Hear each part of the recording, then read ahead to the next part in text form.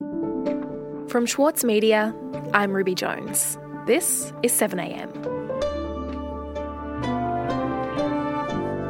A coronavirus vaccine is the best chance the world has of returning to some kind of normal. But the stalling of one of the world's most viable candidates last week served as a reminder that nothing is guaranteed. Today, Karen Middleton on the Australian government's plans and the likelihood of a vaccine in 2021.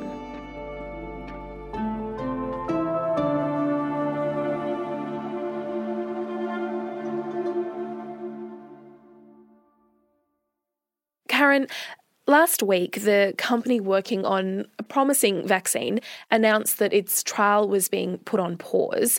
It's since resumed, but tell me about what happened. Yes, this was the Oxford University and AstraZeneca trial, which is among the most promising or most advanced of the vaccine candidate trials underway at the moment. Karen Middleton is the Saturday paper's chief political correspondent.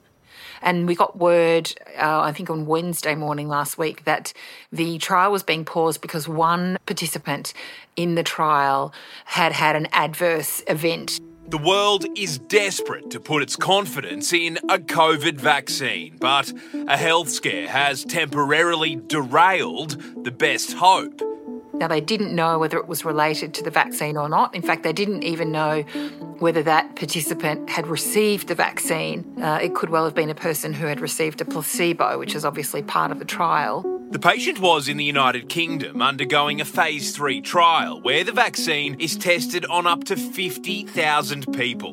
What is a routine arrangement is if something happens that's adverse or unexpected, then the trial is paused while they investigate. This sort of event happens very frequently in vaccine trials. The reason we are hearing about it is because clearly there's a lot of scrutiny over the COVID vaccine, and clearly the researchers at Oxford and the company itself are keen on being as open and transparent as possible. There's a lot at stake in this circumstance, obviously, because it's affecting the entire world. Until we have a vaccine, we will have restrictions on travel, we will have requirements of social distancing and hand washing and all the things we've become so used to.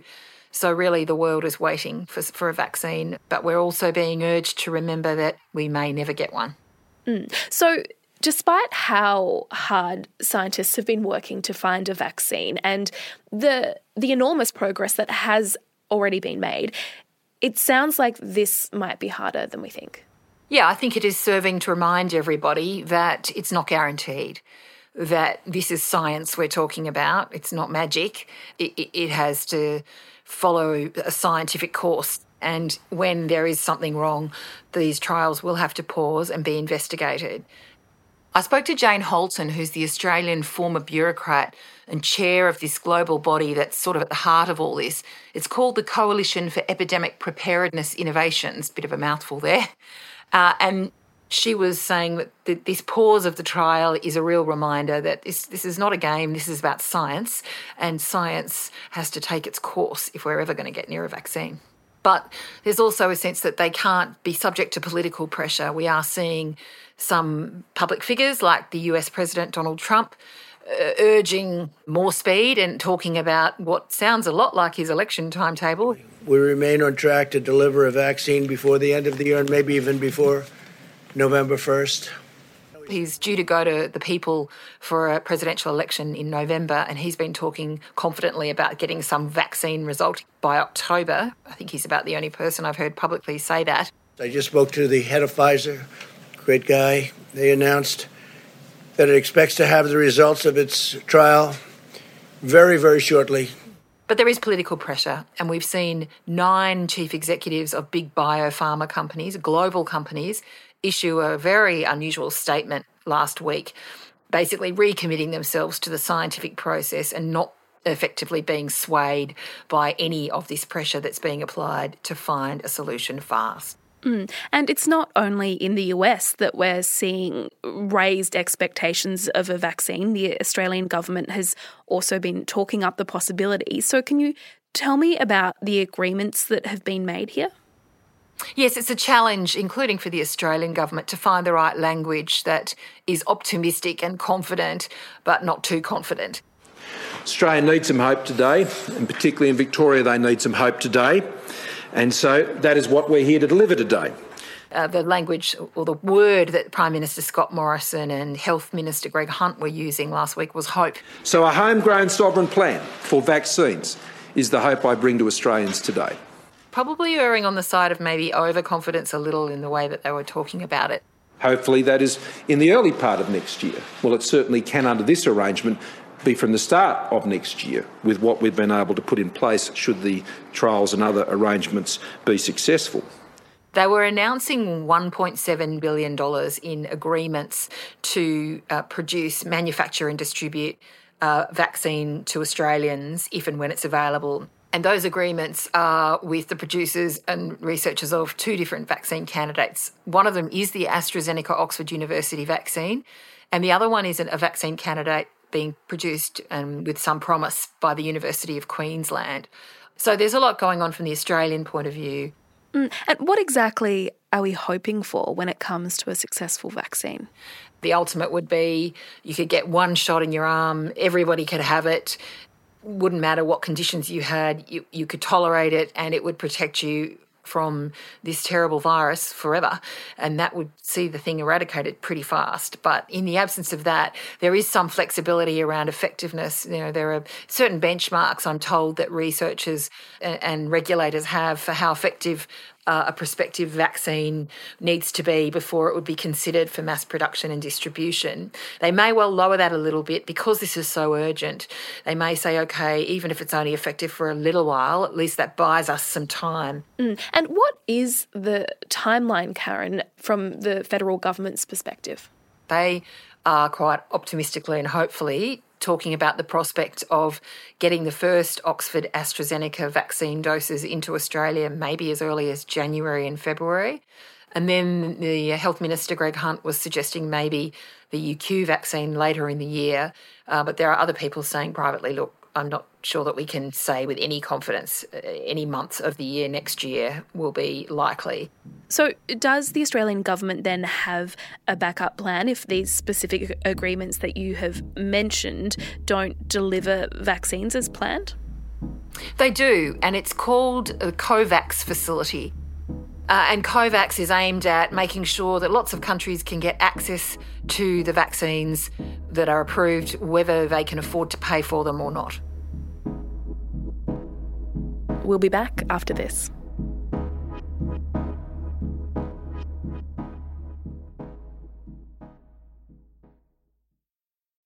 As a 7am listener, you're already familiar with many of the journalists who work for the Saturday paper. For a limited time, subscribe to Australia's leading independent news source, the Saturday paper, and you'll receive the Saturday paper's stainless steel coffee cup, made in collaboration with Fresco, for free. Subscribe from just $2.10 a week. Simply visit thesaturdaypaper.com.au/offer. As a 7am listener, you value the story behind the headlines. That's why you should read Post, a free daily newsletter bringing you the top 5 news stories of the day, summarising each of their key points with links to full articles from a range of sources. Get the news you need to your inbox every weekday morning with Post. Sign up at thesaturdaypaper.com.au/newsletters.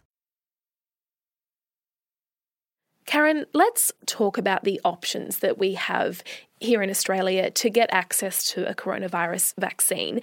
Can you tell me more about the government's backup plan, the COVAX buy-in? Well, Australia's getting involved with this COVAX facility, which has been set up by 2 international organisations that are focused on vaccine production and distribution. The first is CEPI, the Coalition for Epidemic Preparedness Innovations, and the other one is Gavi, the Vaccine Alliance. So CEPI gets involved because it's a philanthropic organisation, a public-private partnership that helps to fund vaccine research. So it's currently funding 9 vaccine candidates around the world, including the UQ and Oxford AstraZeneca vaccine trials.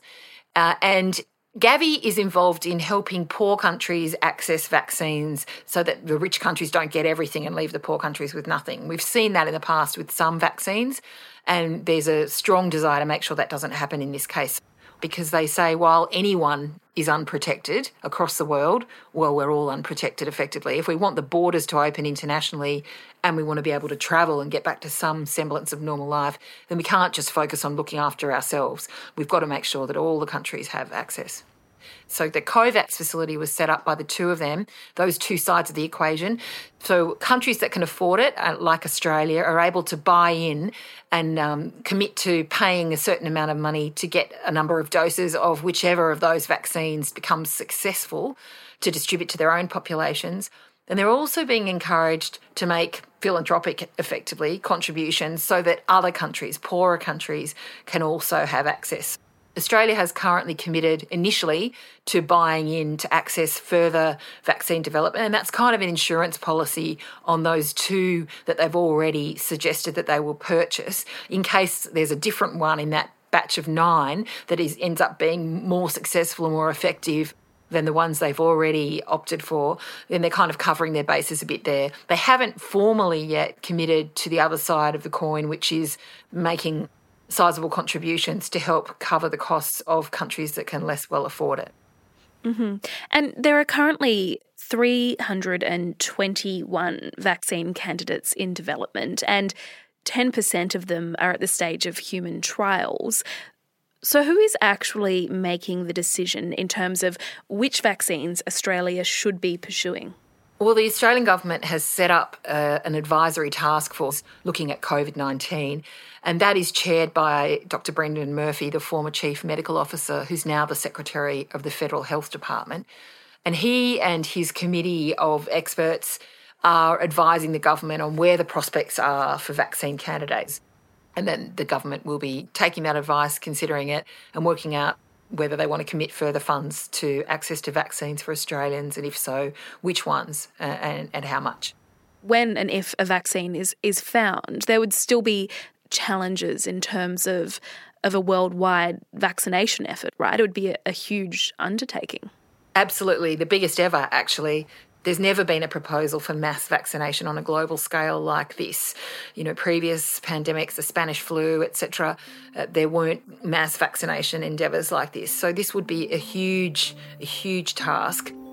There will need to be strategies in place for how that would be rolled out, prioritising the most vulnerable, working out which parts of communities across the world should be targeted to both protect the people receiving it, but also most effectively limit the spread of the virus further on. So there'll be all kinds of ethical decisions that have to be made about, do you give the virus to younger people because even though they don't get as sick as older people, they do spread it, it seems. These are all decisions that ethicists in this space will have to wrestle with, and they're all contingent on what kind of a vaccine we end up with, and of course if we end up with one at all. Karen, thank you so much for your time today. Thanks, Ruby.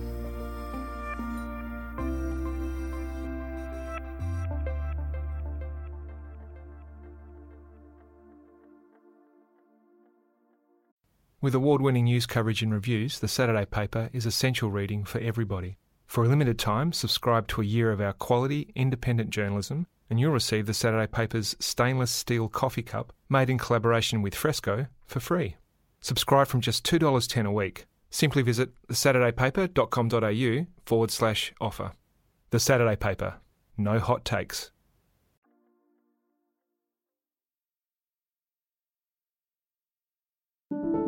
Also in the news today, Victoria Police's Professional Standards Command is investigating the arrest of a man in Melbourne's north.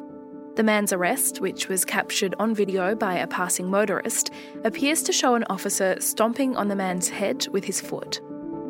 The footage shows 5 officers surrounding the man and holding him down. And Australia has recorded fewer than 40 new coronavirus cases today, the lowest national case total since June. There were 35 new cases in Victoria yesterday. All of the cases were within the Melbourne region.